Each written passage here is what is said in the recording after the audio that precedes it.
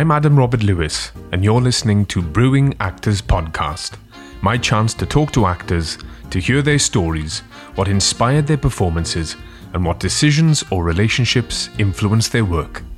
On today's episode,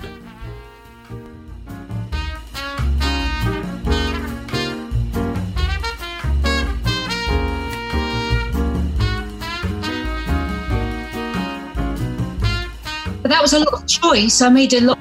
That was a lot, I looked around and my contemporaries, my mates, were buying massive houses in North London and doing all because they'd been in Chicago for 2 years or been doing Greece for 3 years. I made a very specific choice that I wanted an artistically fulfilling career. And that meant sometimes not earning much money. I've always enjoyed not knowing what's round the corner. I think maybe it's just the type of, maybe that is from my childhood thinking about it. I've never thought about it that way. I never knew where we were going to be living from 1 month to the next. Sometimes we'd settle down and we'd be there 2 years, but a lot of the time it was 3 months here. I'm used to change. And whilst everything changing all the time is quite scary, you certainly know you're alive. My guest today is Olivier Award-winning actress Jenna Russell. Jenna Russell has built an impressive career, carving a diverse list of productions to her name. Jenna discovered her love of Sondheim while studying at Sylvia Young's theatre school. It would be Sondheim's score that projected Jenna's career to new heights in Sunday in the Park with George. Jenna Russell is renowned for bringing a sense of truth and realism into every musical theatre role she portrays. It is said there is no better masterclass in acting through song than when Jenna is performing. Jenna discusses her life and career and talks frankly about her journey and her fight for an artistically fulfilling career. Jenna is currently rehearsing for the 50th anniversary concert of Godspell, which will be made available to stream worldwide for 3 days on the 27th, 28th and 29th of August. The concert will raise money for wonderful charities Hope Mill Theatre, Acting for Others and National AIDS Trust. For more information, visit hopemilltheatre.co.uk. So, like any story, we have to start at the very beginning.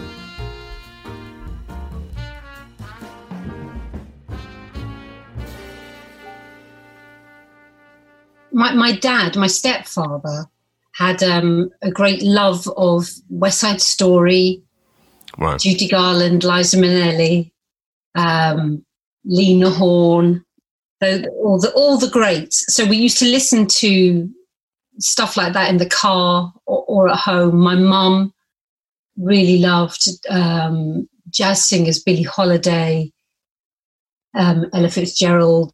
Who else did she play a lot of? Sarah Vaughan. Right. So I grew up with that kind of going on, plus all the the popular music of the time. But my dad was a cab driver. My stepdad was a cab driver and kind of sold junk.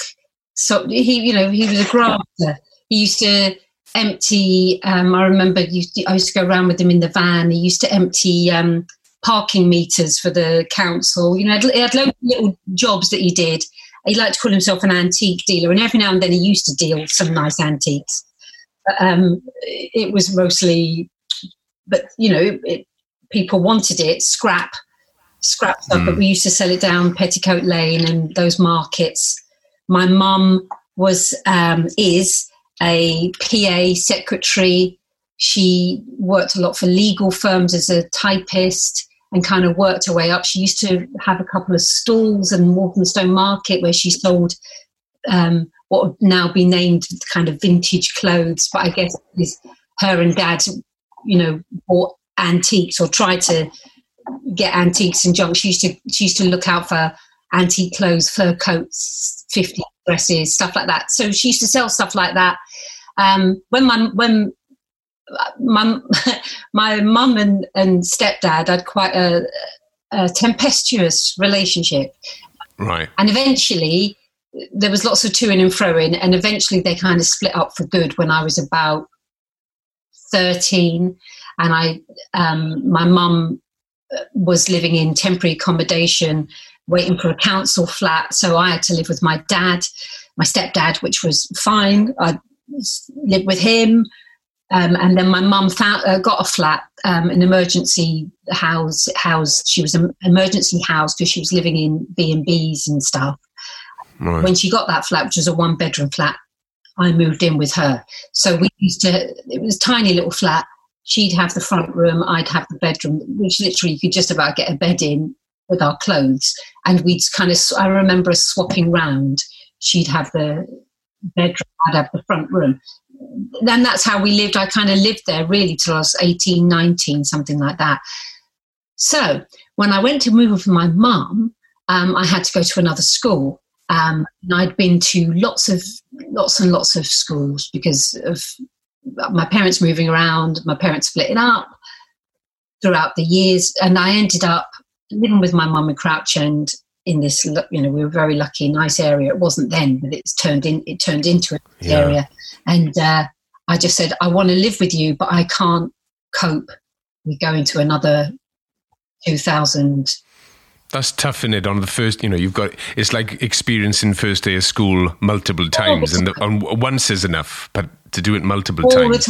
All the time. But, the good thing about it is I think it gives you a resilience and you're quite good at getting in there straight away with people. You have to, I can go in. The idea of it makes me feel a bit wobbly, but I can go into a room and just get on with it rather than going, ugh. Did that benefit you going in for auditions, do you think? Walking into a room or... Possibly, but you never know what they want for auditions, do you? Sometimes you go in and you're all jolly and they think you're over the top. Sometimes you go in and you think, should I just be monosyllabic? And then they think not... You can't bloody win with auditions. No. I was talking to Michael Strassen, who's directing the Godspell concert online, and he was saying... At drama schools now, you're taught this audition technique. And he said, I see it from a mile off. You see young actors come into a room and they're all smiley, hello, and they're doing what they've been taught, shake hands, make contact and everything. And he said, what I want to see is I just want to see you. I don't want to see audition technique walking in a room. And it's one thing even I struggle with, sometimes people can say I'm a bit cold. I come in a bit cold and then I think, I'll try and be jolly. But I mean, it's literally like, having a really bad best friend that keeps telling you, don't do it like that, don't do it like this, do it like this, do it like that. It's a minefield, isn't it? And we're... the people that we are, we're 100 people in one person. Do you know what I mean? Our personalities aren't just one thing. And also it depends on the temperature of the room. I think I noticed a change when I was probably about 18, that suddenly when I'd go in for TV jobs, it was like they were holding the biggest secrets in the world. Nobody wanted to talk. The producers and directors kind of lost the art of making conversation, and they didn't tell you about the project. They kind of just expected you to come in and be the character, whatever the character was, that they wouldn't tell you. You just went in and they kind of felt you out. And of course, for me, I'm one of those people when I'm better at it now, but when there was silence in a room, I go and try and tell jokes and just thinking, what's going on? I couldn't understand. There was all this serious silence and just looking at your photograph and looking at you. But it's auditions. I don't know. I really, I find them strange. I feel very lucky that I'm older and I don't have to go through that as much as I did. And B, I kind of don't, excuse my language, give a fuck anymore. This is who I am. I think I say to students a lot when I speak to them, the only unique thing that you have is yourself. The sooner you can try and just be yourself, whatever that is, or just be authentically you, that will help you. But it takes a long time to feel comfortable about being you.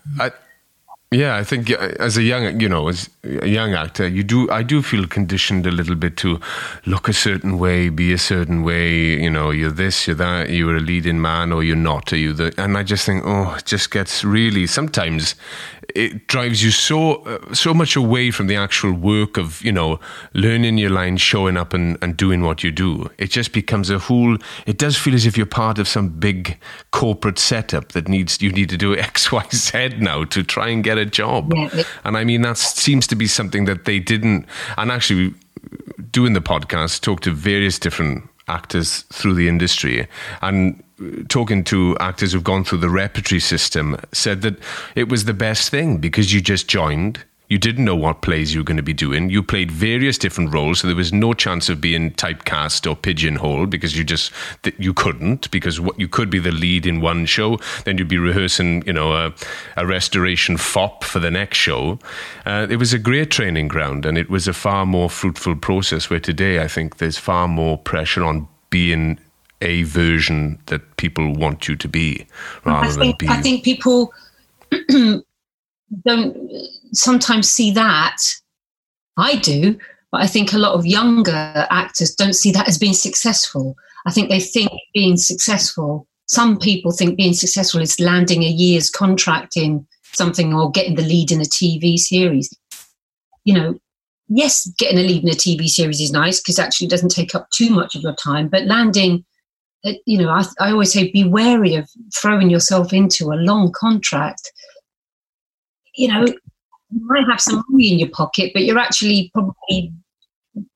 that's digging a little pit for you to fall down into. Yeah. Sadly. And, what normal people think of as success, which is, you're in EastEnders, that you're successful, doesn't really mean you're being successful. It means you've kind of, you've made a choice that perhaps isn't a great choice. You know what I mean? I always look at, for me, the actors that I look at that are successful are ones that keep working but do everything. I think it's important to do Fringe. I think it's important to do 2 months of Coventry Rep. I think it's great to do a day on a movie. I think it's, to just do little jobs, the merrier.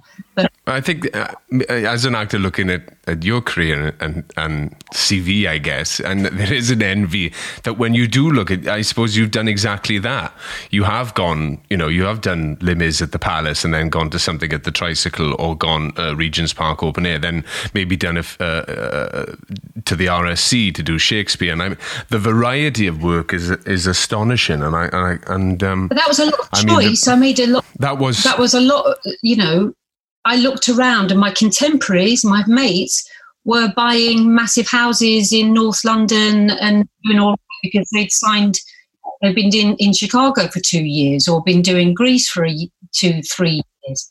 I made a very specific choice that I wanted an artistically fulfilling career. And that meant sometimes not earning much money. But is that something you think you got from your mother? Do you know what? I don't know. I don't know. I don't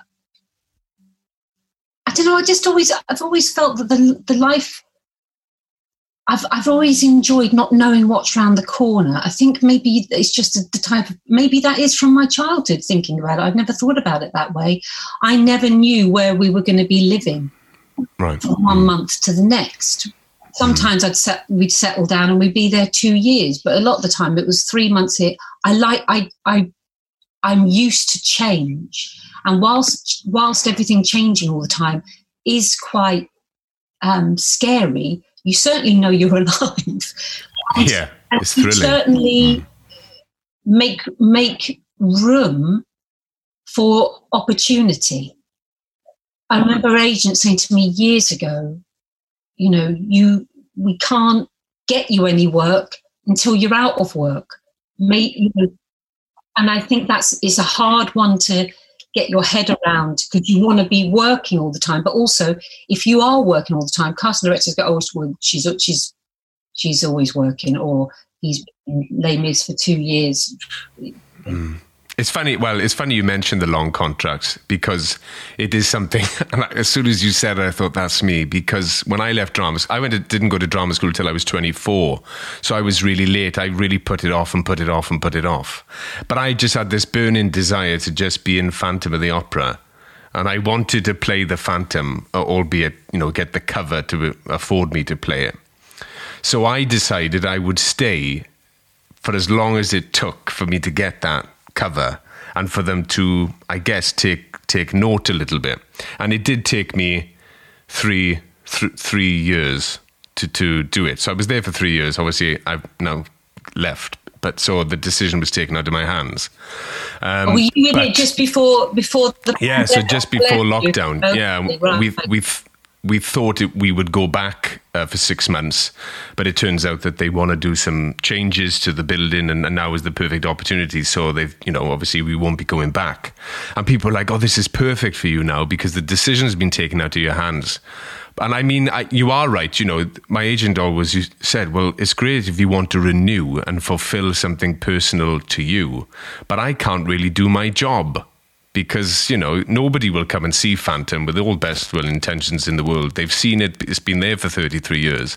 I could be cooking up a storm as the Phantom, but nobody's going to drag themselves to watch it. So it's two evils, really. But no, you do get seduced, I think, by contracts. And I think once you start off on the sort of a level where you're doing a year's contract, the money is kind of seducing, because you think, it's hard to throw yourself back out into the lion's den a little bit. It's terrifying. It's terrifying, and we live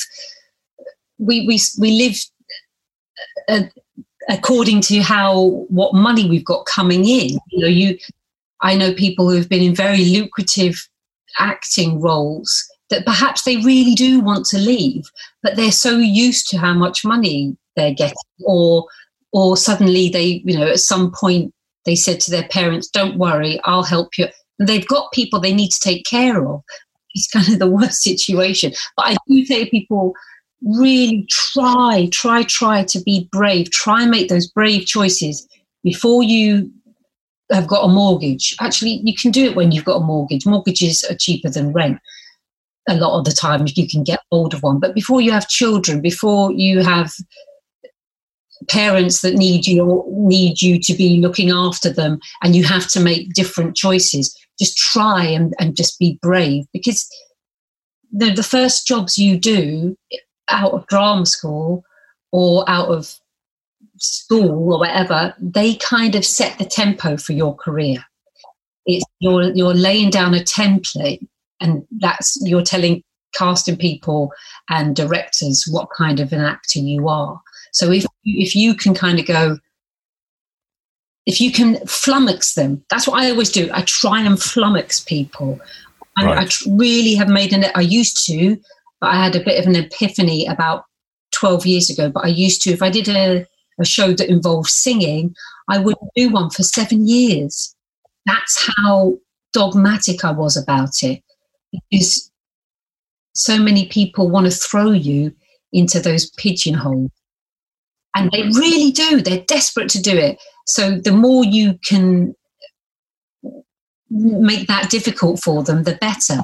But it's hard. It's hard. And, I've had times when Do you think it's harder now to do that than it was when you were starting out? I've no idea. I've no idea how hard it's tricky. I mean, I just say try not to let one producer be the main person that's paying you. Because, we all know those lovely producers. They see something and go, oh, I like that, I can use that. And then they put you in another one of their shows and you're going, oh, this is great. I've got, and it can last. I know people who it lasted for 10 years. They'd be walking around from one of these producers' shows to the next. But then that producer goes, oh, I don't know what to do anymore, or there's a new person on the block, you're dropped, and nobody else knows who you are. They might see on your CV that you've played X, Y, and Z, but they don't know who you are. No, you know what I mean? That's true. Yeah. You've got to spread your roots wide.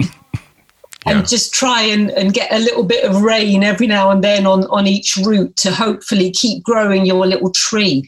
And also, I think a great thing that somebody said to me, which was my Ray, who's my other half, we've been together 20 years now, and his brother-in-law said to me one day, hadn't been working for a bit, I'd had a bit of a bad time, and he said, what's going on? I said, I was this, but look.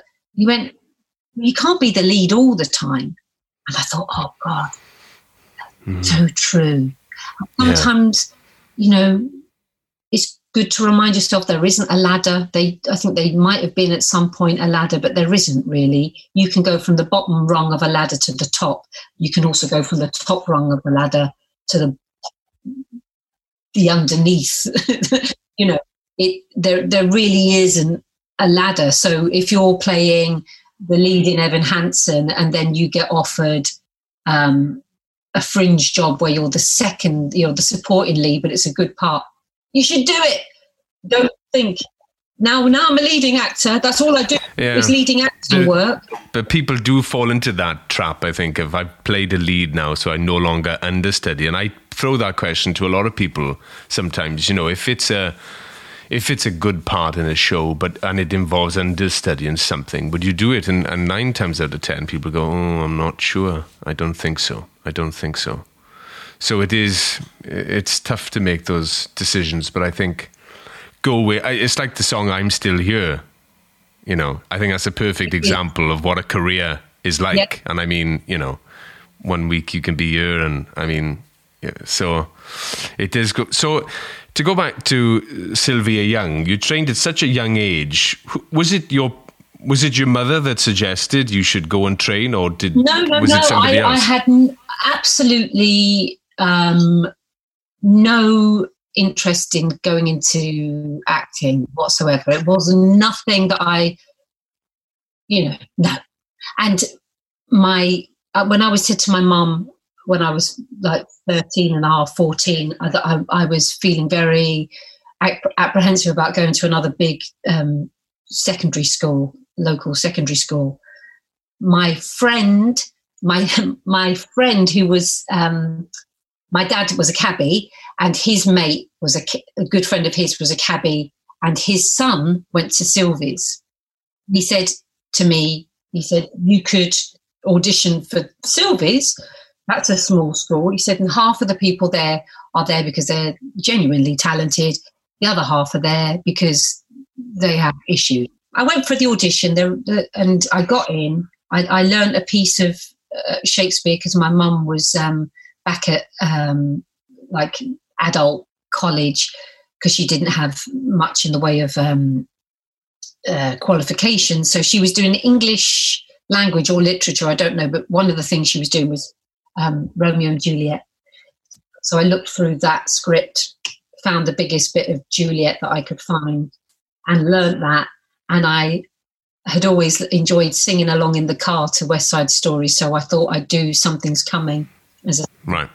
I'd never sung them with a piano. I'd never done the monologue. I've only done it in my bedroom to myself. Then I went in, I had purple hair in the front of my hair because my mum was into the punk movement. I had purple hair, and I went in at 14 and I tried to sing Something's Coming. But if you know it, it goes, the pianist, and I was like, I don't know when to come in. And it was far too high. I squeaked my way through that, and Sylvie kind of smiled at me. And then I remember thinking, well, you've got to really give it some welly if it's monologue. And I don't know why, but I so remember it when we're walking up to the corner of this room. Don't know why I decided to do it from the corner, and looking at the walls and taking a deep breath and going, if you don't do this well, Jenna, it's big school for you and you've got to give it something.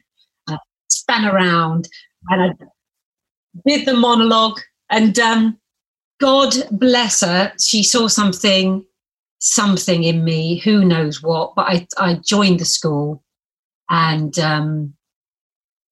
I don't know. I think my dad said he was going to pay the fees, and I think he did the first. I was talking to Sylvie about this the other week. He paid the first term, and I don't think he ever. Well, I'll get emotional about it. I don't think he paid after that.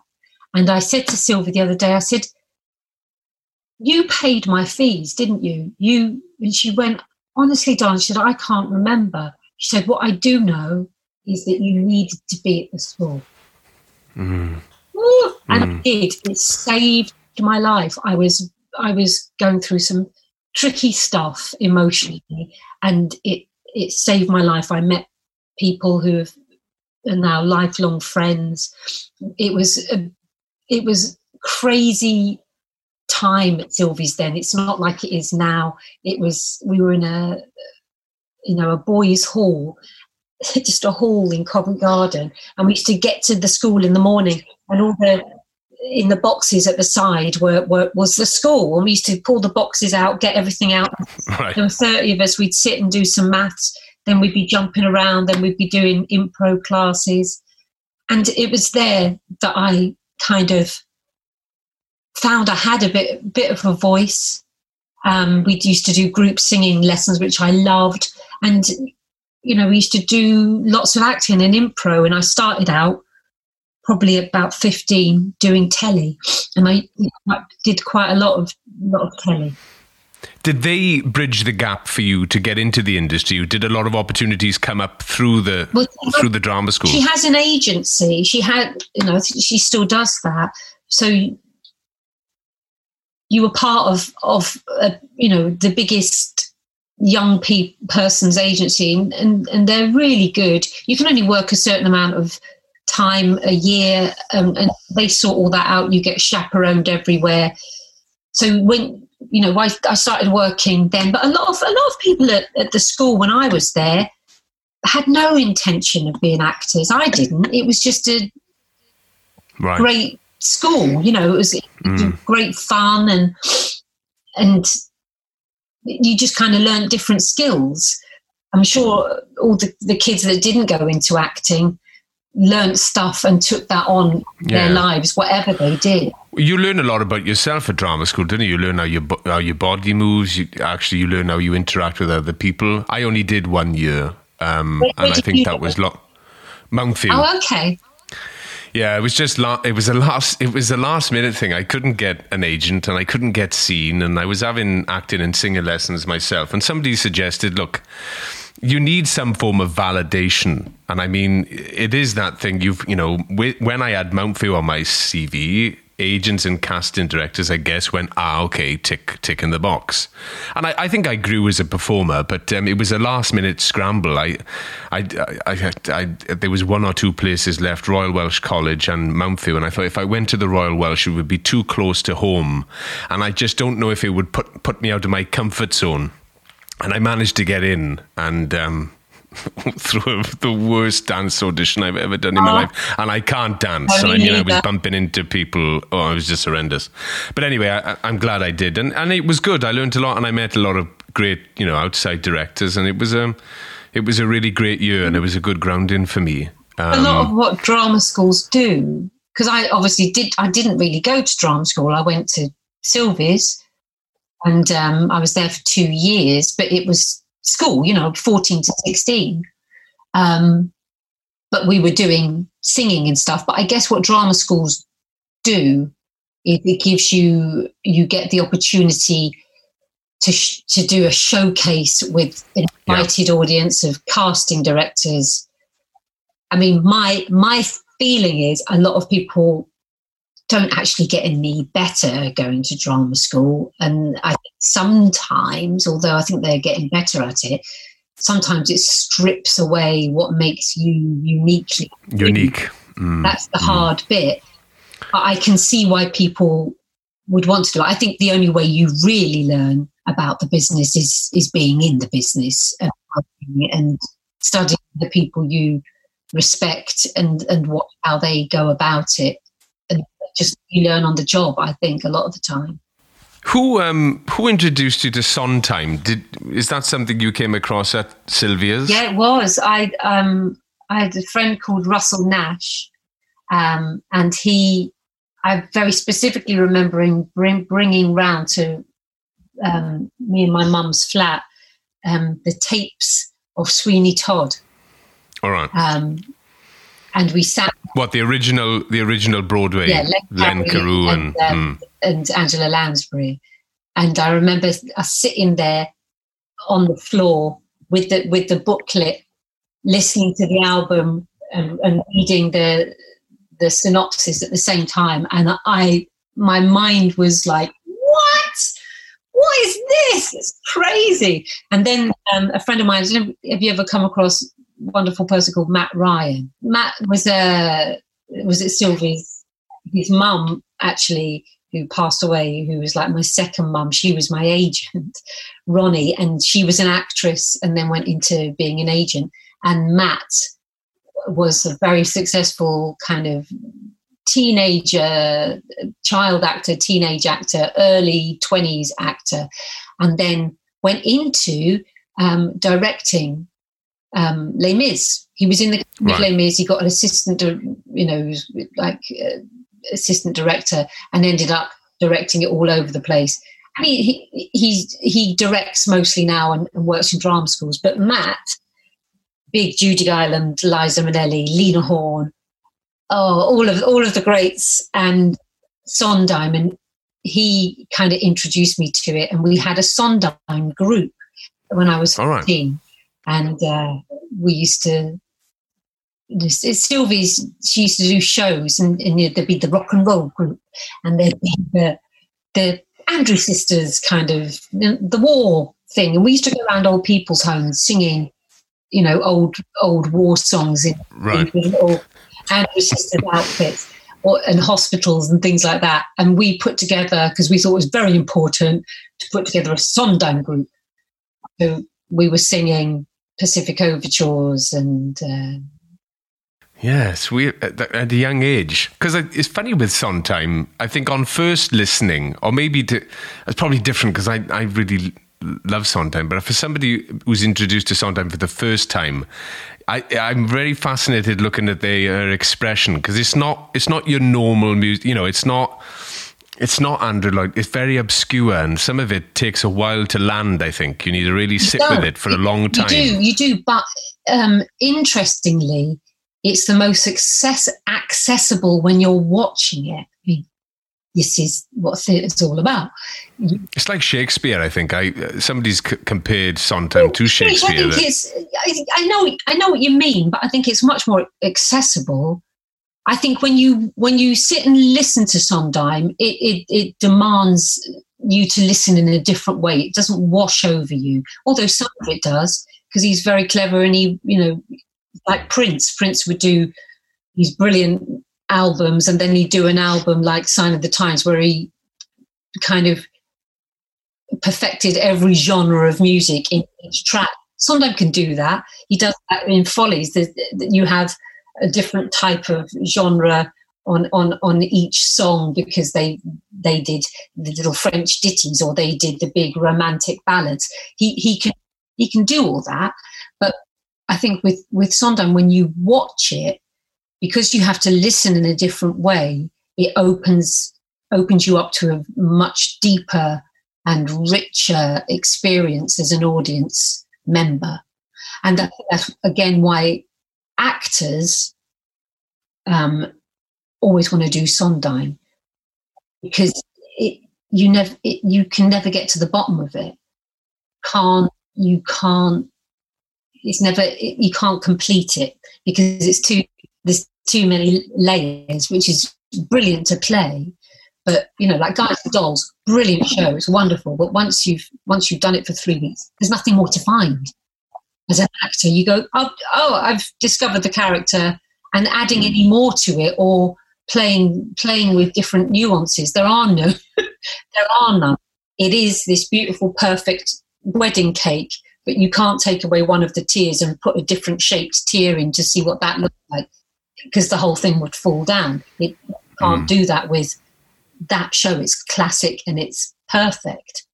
But Sondheim, you never quite get to the bottom of it. It moves around, or you'll be on stage singing something, and you'll hear something in the orchestration that belongs to another moment. You go, oh, that's so brilliant. I'd never realised that that's going on.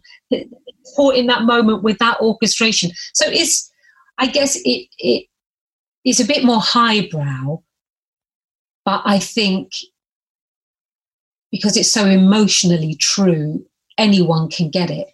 But I think it's better when you see it. It's, listening to Company, you kind of go, I don't know what's going on. When you watch Company, you go, oh, I see what it is. It's the picture is, the music and the lyrics are part of the picture, but the picture is everything. Like Sunday in the Park with George, you might listen to that end of. Yeah, I think that is one. Yeah, when I've listened to it, and it is one of those things you think, I have no idea what's quite going on here. But I guess when you see it, it does paint a picture that you totally can't get from just listening to the recording. No, and it's a rare thing of beauty, and it's dare I say it, so good it's life changing. It's that good. And they exist. Sunday in the Park with George, I think Fun Home is another one. You listen to Fun Home, which is Janine Tesori and Lisa Cron, and you go, oh, that's kind of a tricky listen, but it worked.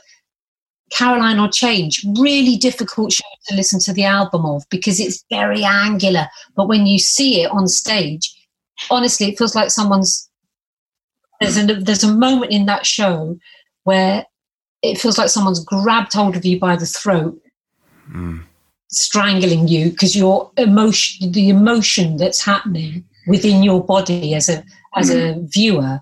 I mean, it's glorious, and I prefer that kind of stuff. I love, but I'm that way with plays. I'm that way with films. I like, I'm sure Frozen is a great movie, but it doesn't really do it for me. I'm more. I would choose Godfather over Frozen, or something like that. I don't know. Although I'm not a huge Frozen, but I did watch. My fiance said, "Let's sit down and watch Frozen 2," and I was like, "Oh, really?" But I did. I must admit, I did enjoy it. But I watch all. I'm very similar, sort of darker. I tend to choose an actor. At the minute, it's Brando, and I'm watching all Brando's films. Did you see his documentary the other night? Well, I've seen it before, but it's fantastic. It's a fantastic. I've just read a book, which is it's a recent book written about him, and I mean, I know he's hailed as one of the greatest actors in the world, and he really is. But I wouldn't want to live in his head. He was such a complex character. But I mean, again, that's probably, I think, as an actor.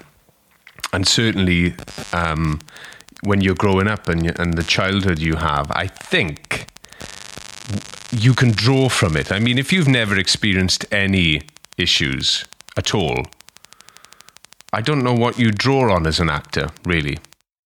Yeah. Well, it's a tricky thing, isn't it? I say that about my daughter. I think, whatever work you do, it's the struggles that you've had to encounter that make you who you are.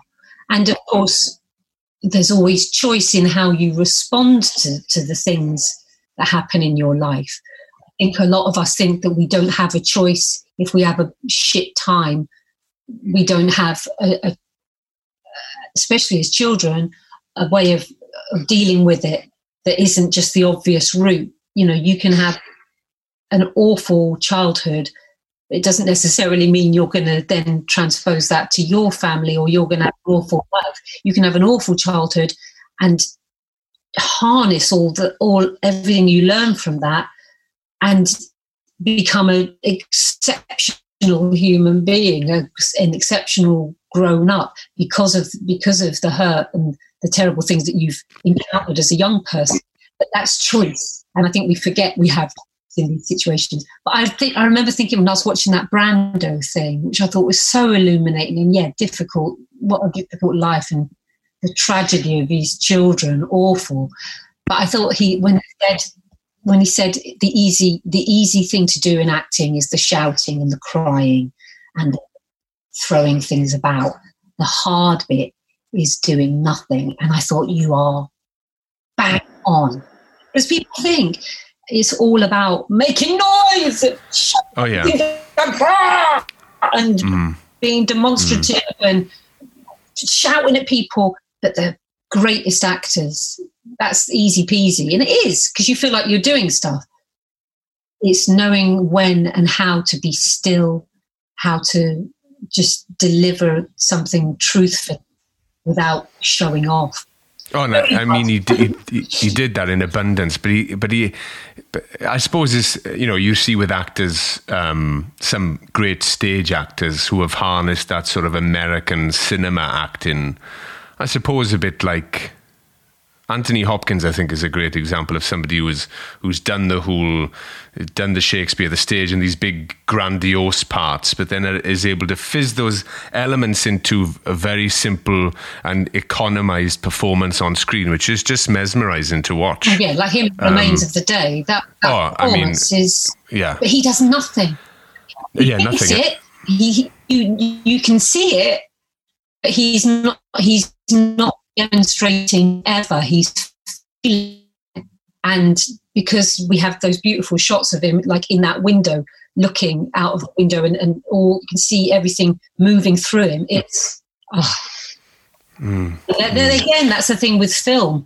You can be brilliant, but if your photographer, if your cameraman isn't capturing it, or your director isn't going with you on something, or pushing you out of your comfort zone, and if the editor thinks, I didn't like that shot because I can see a shadow in the corner, it's gone. You have no. That's why I love theatre, because you have as much control as the lighting designer, as much control as the director in shaping your performance, and you can take the audience on that journey with you for 2.5, 3 hours, or 1.5 hours. You can mold it and then give. I love it. You can give it to them, and that's why I think theatre will always be there. I mean, crikey, hard times, but we will get back. The finances of theatre are going to be completely buggered up for a long time. But people will want to see shows and want to see life experience reflected on stage. It's been something we've done since the beginning of time that will continue. You said that you consciously, if you do a musical, then you say, right, I'm going to go away and for a few years not do, a musical, do television. And you did television for a long period of time, and it was Guys and Dolls which brought you back to theatre. Would you say, because after Guys and Dolls, there seems to be a huge shift in your career then. Was that like everybody hopes for that moment as an actor, that it just goes and something changes? I kind of guess it ended up being that. You never know, do you? I mean, it's alchemy. You never know what's going to hit and what isn't. But I guess that job, I certainly felt it opened doors for me. But again, it's timing. It's, I only got that job because I'd done High Society in Sheffield with Fiona Laird directing me in that. And I only got to do that because I'd worked with Fiona Laird on 2 workshop productions that we were playing around with at the National Studios. You can rewind all the reasons why. And, so I did that with Fiona. She remembered me for High Society. We did High Society. Michael Grandage was running Sheffield and he liked what I did. Then chose me, luckily, to do Sarah Brown, which is the part I didn't want to play. I wanted to be Adelaide. And he let me audition for Adelaide. And he went, thank you. Now can you sing the Sarah Brown song? Oh, she's boring. No, it's her story. She changes. She's the only one. I was like, oh, who's in it? Ewan McGregor. All right, I'll do it. But and I had a great time doing that. And from that, they gave me Sunday in the Park with George, which was a lifetime's ambition, a dream of mine to play that role. And that, I think, was the moment, we get opportunities where we play parts that just fit us well. That role just fit me well. And working with Dan Evans was one of the best experiences of my life. And Sondheim loved it, and we took it to New York. But when I finished Sunday in the Park, I was asked I got offered 2 jobs. I got offered Caroline or Change at the National, and I got offered Amy's View with Peter Hall directing, which is a David Hare play. And it was a tour coming into the West End. And it's funny, I thought I've done 2 musicals on the trot, which I hadn't done ever. Right. And I thought, I can't do another musical. That would be suicide for any straight work. So I turned down Caroline or Change, and I did Amy's View. And I had the most miserable time. And it's nothing to do with Peter Hall. He was lovely. He was heaven. Nothing to do with the guy who played my husband was a prick, but it had nothing. It really was. The rest of the cast were gorgeous. I just remember thinking, and the play was great. I don't know, something about that play just made me go, I just couldn't wait for it to be over. And I said to myself, I will never do, that ended up being like a 7-month contract. It's quite a long one for me. And I thought, I will never do something unless I'll have to do it for the right reasons. I did that play because I was trying to say, right, I've got to do a play. And I would have had a much happier time doing Caroline or Change. And from that moment, I decided just to do whatever felt right and made me happy. And therefore, since then, there's been a lot more musicals because I love singing. I love what it does to an audience, that you can be telling them a story in dialogue, and then music starts, and you take them on a different journey that can't be held with words. It has to be done, And I think when musicals are done correctly with the right people, directing, producing, the right story, the right actors, it can be better than anything in the world.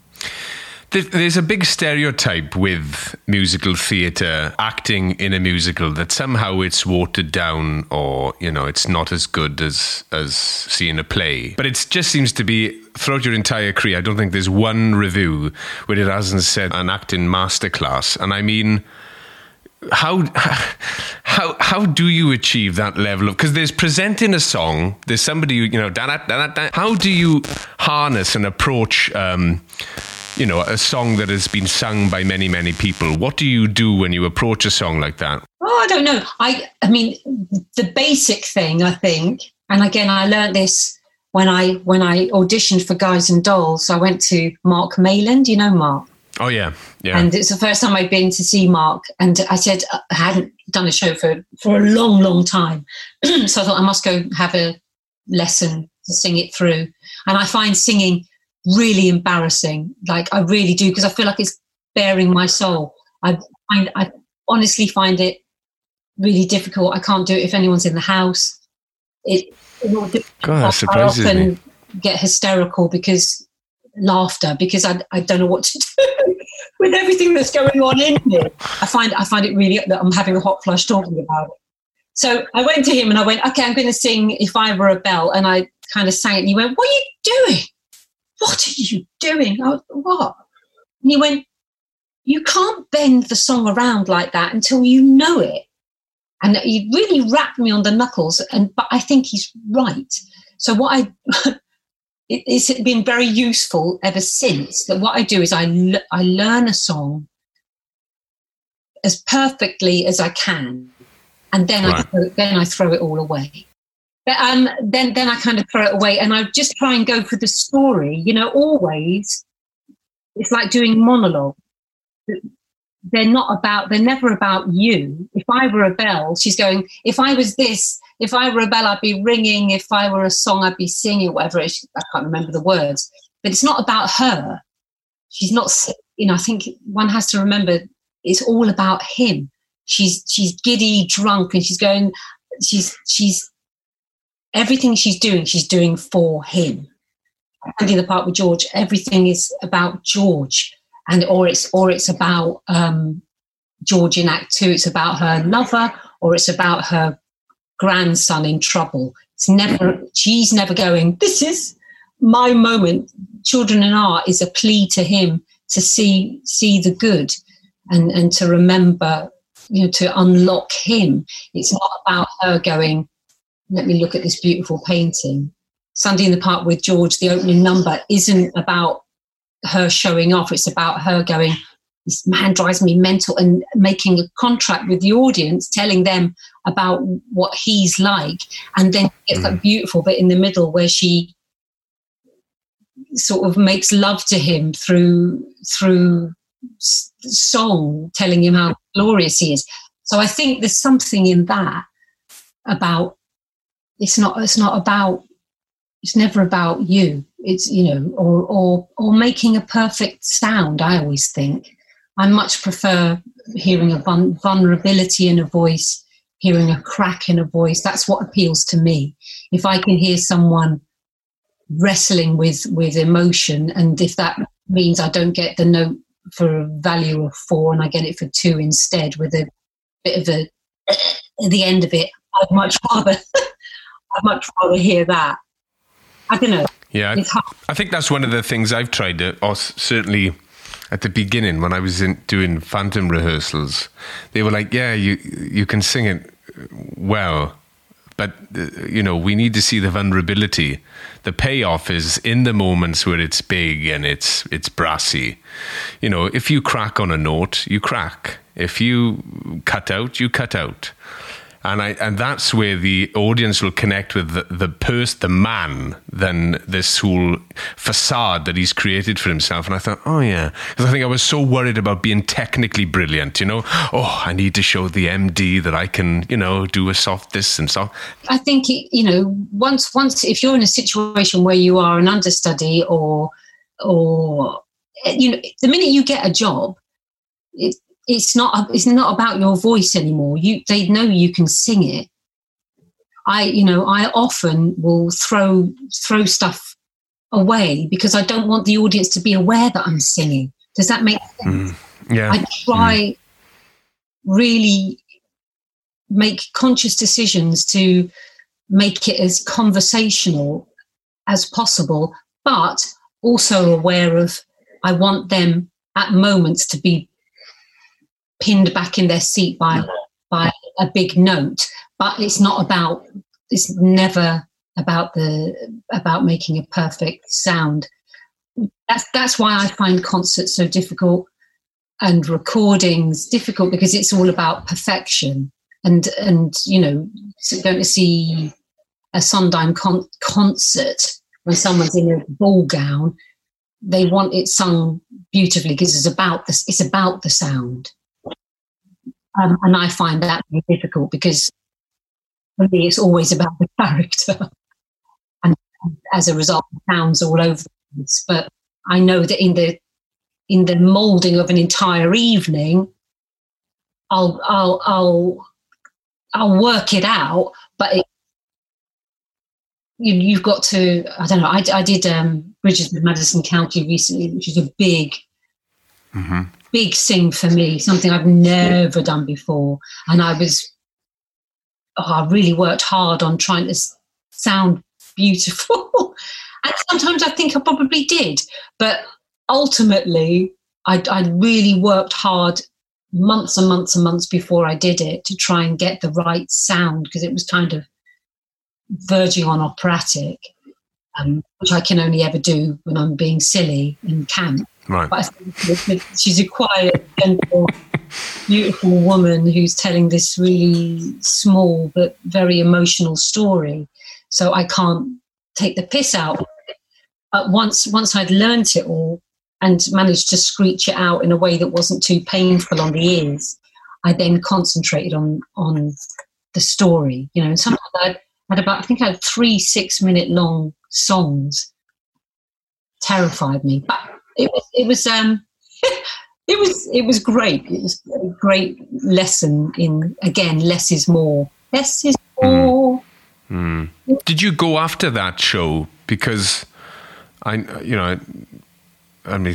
famous movie. Do you, if there's a show that's on the horizon and you think, my God, I would love to be attached to that project, do you go after it, or do you just go, well, if it's coming my way, whatever will be, will be? It depends. At Fun Home, I went after. I mean, I did you leave EastEnders to do Fun Home? Because that to me seems, I don't know why, no, not to judge, but when I was doing some research, I thought, that sounds like a crazy U-turn. But I mean, I suppose, did you feel like with EastEnders you'd had enough? That was it? I did it kind of, I don't know. Financially, I did it for finances. I did it because it was unfinished business, because I was offered it when I was 16 and said yes, and then pulled out. It was an unfinished business thing, but I never intended, you know, the producer at the time, when he asked me to do it, he said, I would offer you a 2-year contract, but I know you'll say no, so let's do a year. And I was like, okay, because I would have said no to 2 years. We did a year. Then they asked me to do another year, but then I'd seen that Fun Home was coming in. I didn't even have an audition. And I said to the agent, I really want to be part of this show, because I thought it was a great show. It's great. It was fantastic. And I thought the subject matter was extraordinary, and I wanted to be part of it. And I wanted to work with Sam Gold, the director, and Janine and Lisa. So EastEnders had offered me another year, and I said, I can do 2 blah blah, which was like 8 months, another 8 months. And what we worked out with the BBC was that I was going to leave on this date. I'd have 2 weeks off to have holiday, and then I'd start Fun Home, which I hadn't auditioned for. So you in your head, you'd cemented, that is exactly what I'm doing next. I totally had. And when I went into the audition, I said, just so you know, I've left a very lucrative TV job in order to be free for this. So what did they say? Did they respond? They went, okay, nodded at me. But I remember my last interview. I did my audition. I was in there for ages, and I sat in Pret over the road, and I was watching who was going in, going, how long is she been in for? Because I had so much at stake, but I got the job. Honestly, I was thrilled. And I thought, well, there we are. Thank you, powers that be. And I was very glad to have done that. And it was lovely to leave EastEnders on my terms. And I did have a wonderful time doing it. It has to be said, I really did. And especially being reunited with, I don't know whether you watched the show, but there's a character called Sharon. Yeah. And that's Letitia Dean. And Tish and I were in school together, in the same class at Norway's. So we had a great time together, and I love and adore her. So it was lovely, really lovely to do it for those reasons. But Bridges, again, I was doing EastEnders, and Babani rang me, who's runs the Menier. Babani never rings you unless he wants something. Right. I was like, oh, what's he doing? And you're always waiting for that phone call when I'll ring you, but it doesn't come. Please ring me back. And he doesn't say why. And you're like, oh my God, this could be life-changing, or not. Sometimes it's not. But he rang out. I said, ring me back, Jen. So I rang him back, and he said, I love this show called Bridges of Madison County. Jason's written it. I said, we have heard of it. And he said, but there's no one can play Francesca but you. So I was sat in this very hot little dressing room with all my false eyelashes on as Michelle Fowler. And I went, oh, okay. I said, well, can you send me the script? Yes, I'll send you the script.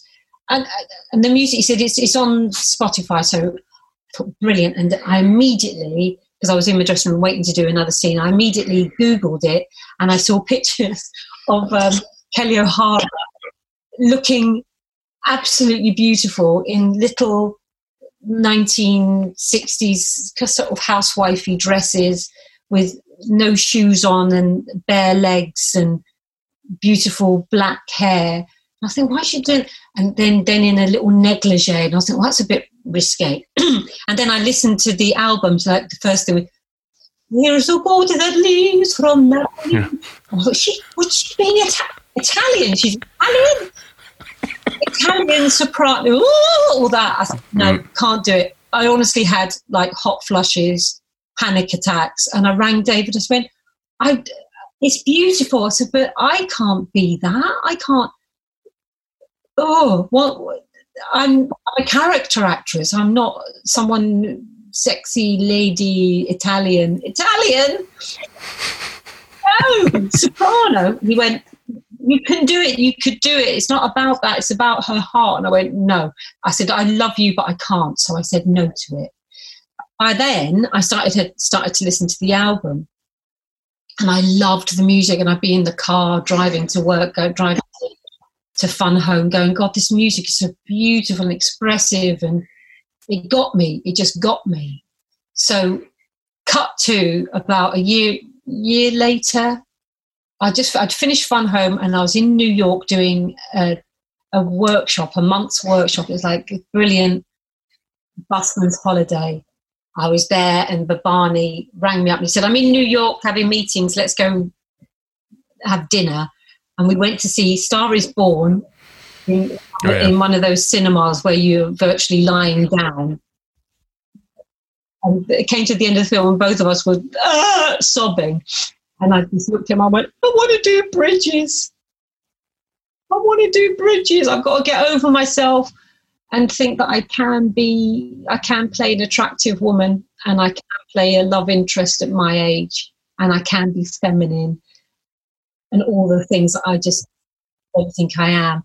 And so we did it, yeah. You say that, you don't feel you're feminine. I guess working from such a young age, you kind of see your casting bracket evolve over you've been the young girl, the teenager, the mum, and I suppose, and I've always sort of thought of you as a character actor, but do you think it gets more difficult as you get older, or do you think the opportunities open up more now?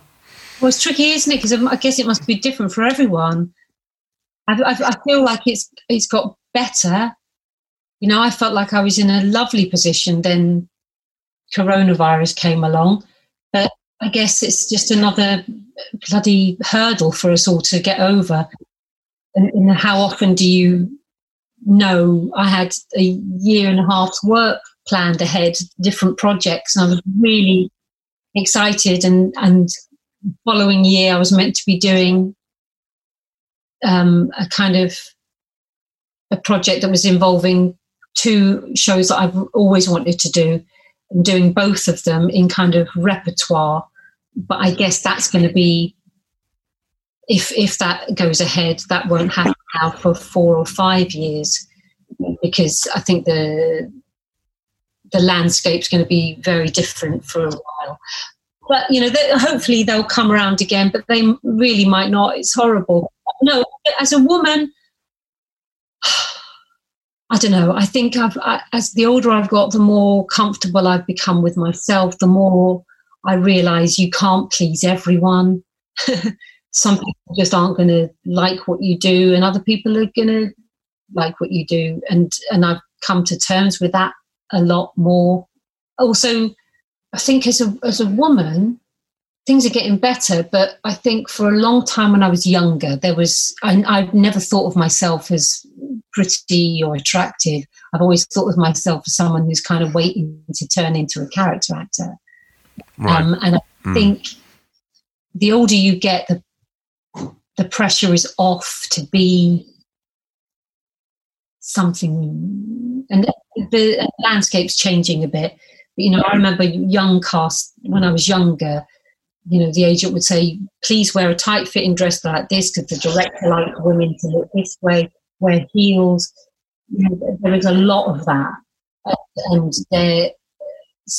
there isn't, I will go into an audition in sneakers and jeans because I think this is who I am. If you can't see past that, then you're stupid. We all look better in a tuxedo, don't we? That's designed to make us look nice. Yeah. We could. It's hard, but I think I keep looking at people who I admire and people who I've respected all my life, and they've kind of, all of them have been themselves. And I think it's the strongest thing we have. It's the only thing we have is who we are, and just representing who the complexities of us as a human being is enough. Otherwise, you're going into auditions or you're shaving parts of your personality off all the time. Yeah, it's exhausting, I think, to do that. It is. And you're never going to please everybody. And sometimes you just get a job because you fit the costumes of the person that wore them before. Sometimes you get a job because you remind someone of their auntie, or that you made them laugh because you tripped up on the way out. You can get jobs on the silliest thing. I think most of the time, if you get an audition, that's them saying you're good enough to play the role because we're seeing you. And it's just about, have they got too many people with blonde hair? Is your leading lady taller than you? It goes down to things that we have no control over. We have no control over. What musical theatre role would you like to do? That you haven't done? Oh gosh, there are too many, and more to be written, I guess. There's loads of things that I wish I had been seen for that have gone, that I'll never play. But I guess, I'd love to give Mrs. Lovett a go. I'd love to play. I'd really like to do. It's not a musical theatre though. I did Winter's Tale at the RSC years ago, and there's some really beautiful women's parts in that, and I love that play. I'd love to do that. I'd like to do Grey Gardens again. I think there's room for that to come back. I'd like to play The Witch. I'd like to play Fosca in Passion. I always wanted to play Sally in Follies because I played young Sally. And I got the opportunity, but I wasn't released from a contract to do it. So now I'm going in the next cycle, I'd like to play Carlotta. So there we go. I'll put that one out. This time. But again, that's the lovely thing about Sondheim. He writes women brilliantly, and there are so many. There's a vast array of different types in his shows. So I think as I'm getting older, I'm going Joanne and Yeah. All these things in 15, 20 years. Yeah. We need to obviously talk about the rise of digital theatre now, which is why we're doing the podcast, which is there is a Godspell Online in Concert, which is an online platform which is raising money for several charities, which you're a part of. And I just want with the rise of Zoom and digital theatre, what is the rehearsal process like? Have you had many rehearsals via Zoom? Well, we've done quite a lot with the Godspell thing. Michael Strassen is our director, and he's got a very clear vision for what he wants to do with the show. Because I don't really know. I know the music of Godspell, but I don't know the story of it. So when he explained it to me, I was like, "Oh, that's brilliant!" He's using images and animation, so it's not just all of us thinking. There's other things to support a story and to give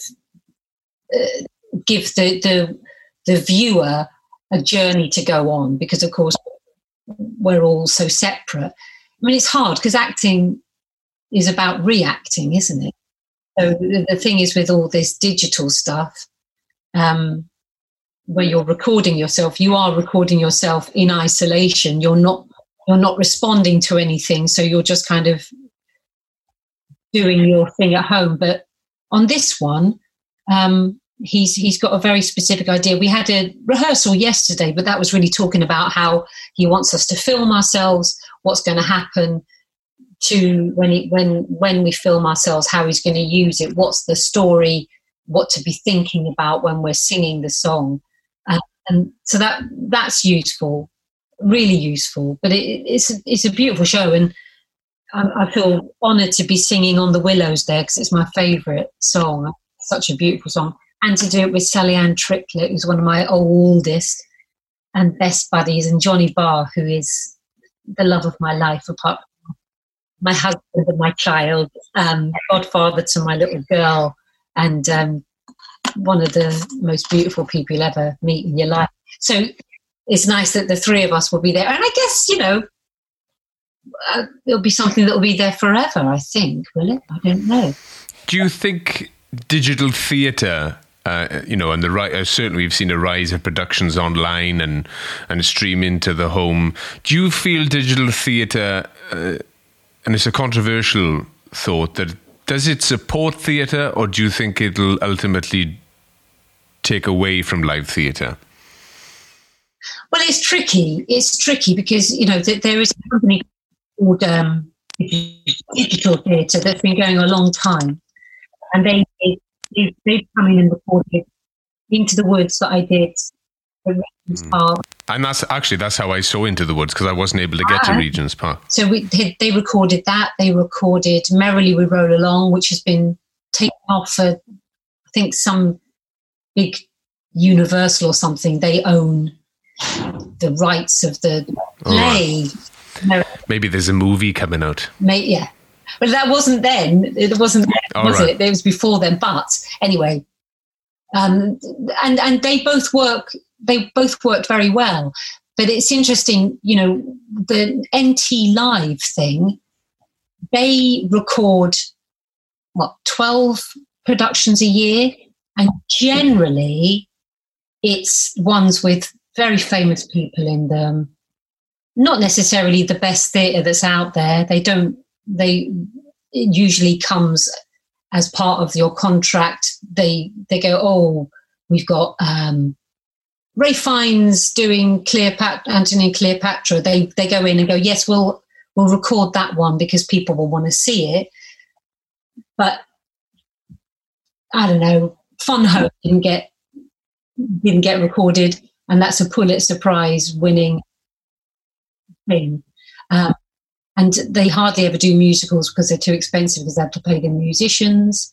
But, I remember when the pandemic started, people going, just release all the archive stuff. And you go, for most shows, the archive, if they do one at all, and these are big shows, is one camera in the back of the circle, just so the choreographer can see the shape of the choreography. They're not close-ups. That multi-camera costs probably £90,000 to come in. They spend 3 or 4 days watching it, pre-recording it to see how they're going to do the shots.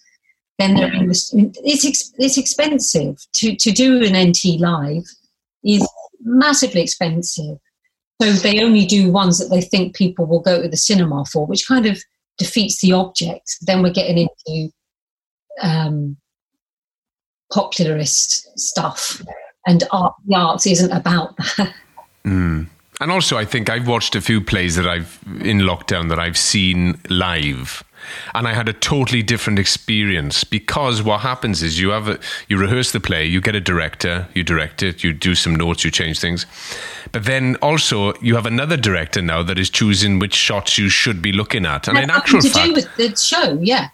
Could be just because it looks visually more impressive or whatever. And I was thinking, actually, I'm not enjoying this as much as I did. And I thought, because I'm seeing it, I'm being told what I should be focusing on. And sometimes in shows, it's what's not being seen, something at the back of the, something which is funny or whatever. So I don't know, I find it a bit, and a lot of things are being offered for free. And I guess we have to bridge the gap between reopening theatres. And I guess, with Regent's Park putting a massive push, and they've said that they're going to be redoing Jesus Christ Superstar, I mean, is a huge step forward, and will no doubt lose a lot of money. But I think it's the stance that theatres need to make right now. Yeah, well, it's great that they're dipping their toe in the very choppy waters and we need people to throw themselves in to see how we manage in that. And I guess it's the best venue we've got in London for them to be able to do that. And then, bravo for them for doing it.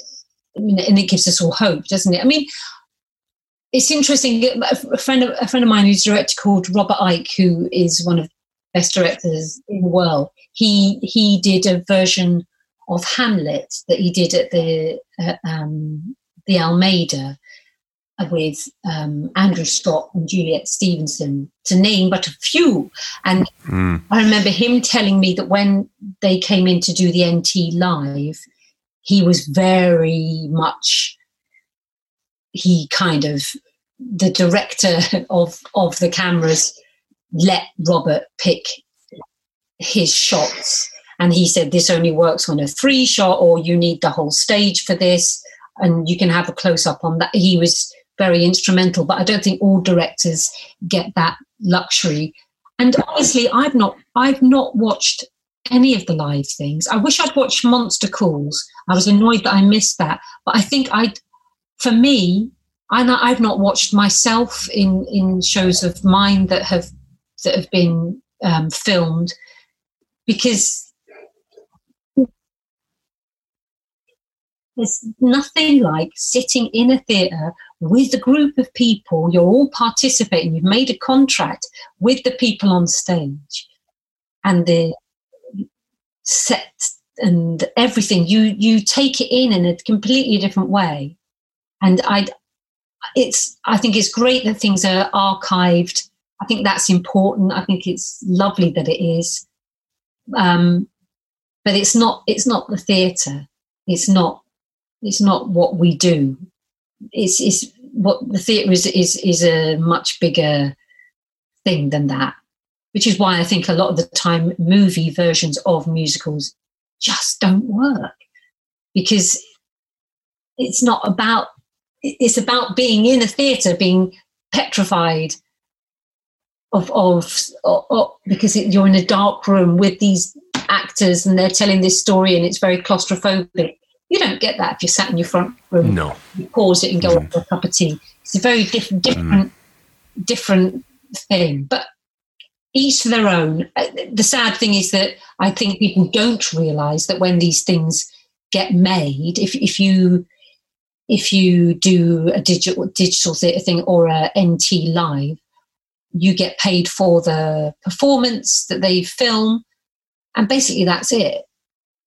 A lot of virtually everyone else, I don't know how it is because I've not been part of one, but I can't imagine that many of the get paid anything for when they get shown. I think all they're doing, which is good, is just keeping theatre in people's minds, reminding people what we do, and hoping that it will make them go, oh, I really enjoyed watching One Man, Two Governors. I can't wait to get back into the theatre to see.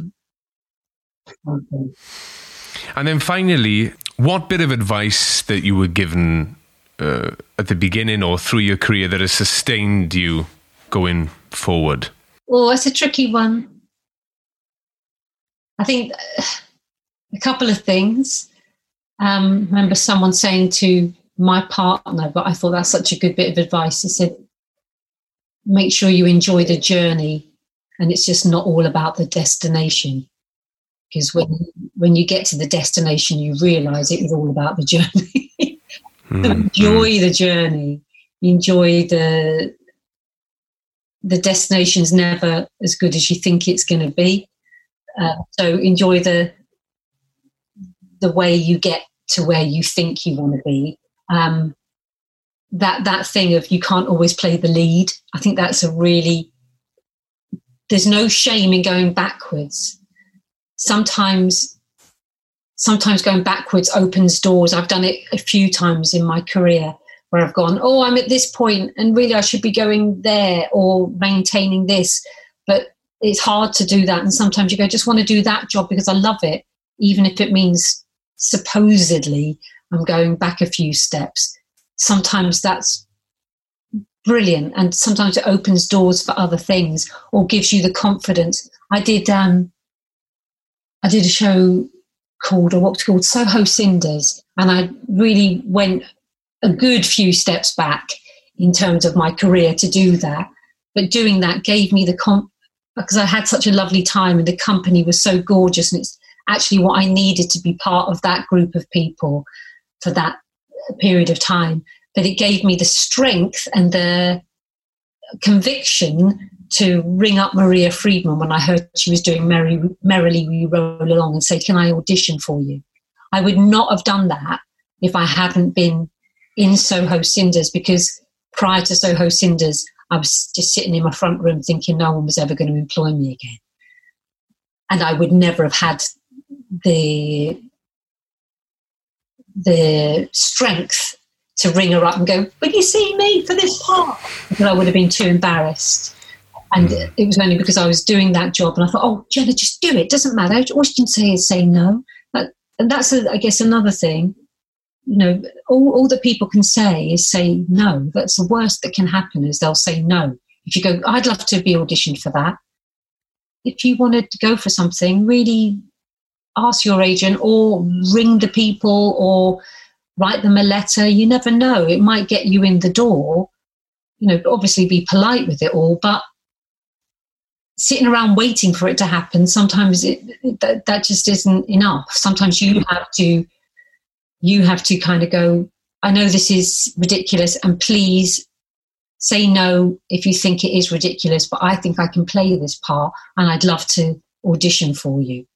All they can say is, oh, bless you, no. And then you go, oh, okay, well, at least I asked. But they might go, oh, all right, then come in. And you might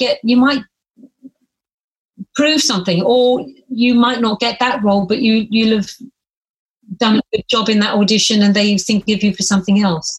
You know, it's playing the long game. I think we forget it's a brilliant career, but it potentially can go on till you're 100. You have to play the long game. It doesn't all come at once. No, some people, not all of us. No, I was doing a podcast with Brian Cox, and he said very early on, somebody said to me, Brian, you are not going to be on the short haul flight. And he said, don't get seduced by people who are on the short haul flight, because he said it's not going to be you're going to be on the 12-hour, 24-hour flight. And at the time, he thought, why? He said, I want to be that. And in the end, he said, you know, it was a more interesting journey for me. And I think, like you said, you do forget the enjoy the journey, because the destination, sometimes when you get, Anthony Hopkins famously said, you climb the tree and you get to the top of the tree and you realize actually when you get up there, there's nothing there. Yeah. You know, or there's another tree, you're at the bottom of another tree, and he said it's never ending, you know. So he said, it's true. And I've always played in my head, I've always played the long game. I've always thought, I'll do that play at the gate for a travel card, because I really want to work with that director. I've heard really good things about that director. And you end up doing the job, and I was not earning any money. I had £25 a week to pay for my travel card, but I worked with some really smart, brilliant actors, and worked with a director that I've worked with since, because I knew he was a good director. I'd seen some of his work and I thought, he's going places. I want to be part of his ensemble of actors that he looks to, and it works. Also, you know, you got to be nice to your assistant directors. One thing as this life has taught me in the theatre that I've had is that you'll come across them, these assistant directors who you know are going to be running the world. Mm-hmm. Work with them, get on with them. If they say, I'm doing this little play reading at the pub around the corner, do it. I know people do now. They didn't when I started out, people wouldn't do anything like that, or they would. I remember when I was in Les Mis and I was offered. Oh, what was it? My brain. Michael John LaCusa's show called.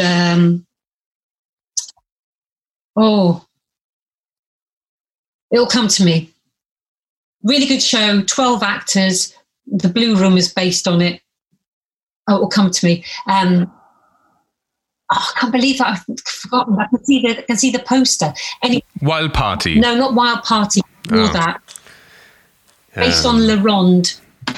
Oh. Anyway, 12 actors. Everyone had a really good role in the show. And I was leaving Les Mis to do that. And there were a few younger actors in the show in Les Mis when I was there. And I said, go up for this because he's a really good director. You'll be working with Michael John LaCusa is going to be working with us on it. He's a great writer. 150 quid, but if you put 50 quid a week away from your wage now, you'll be able to support yourself through it. You'll get reviewed by all the national papers. Honestly, nobody would audition for it. No, I might. And I hate to say it, but where are they? They're not in the business anymore. And you've got to think outside the box. You've got to spread your roots far and wide.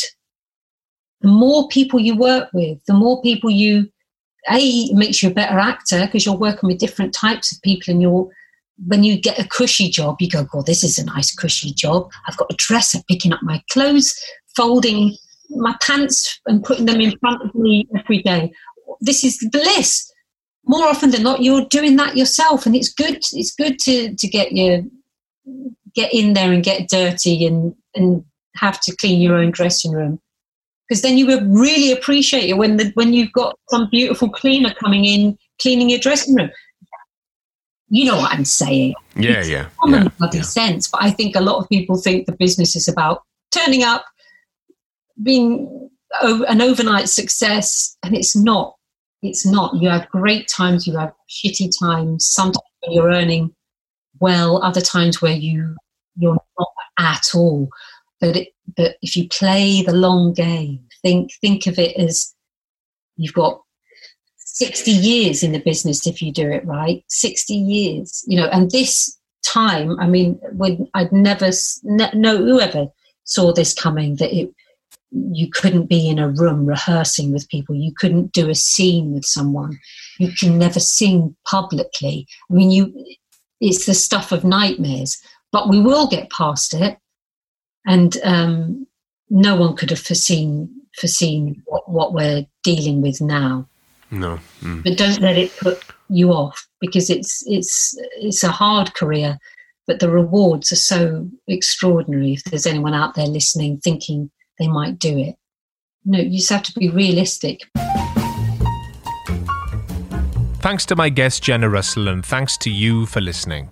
Don't forget, tickets for the Godspell concert online are available now via hopemilltheatre.co.uk.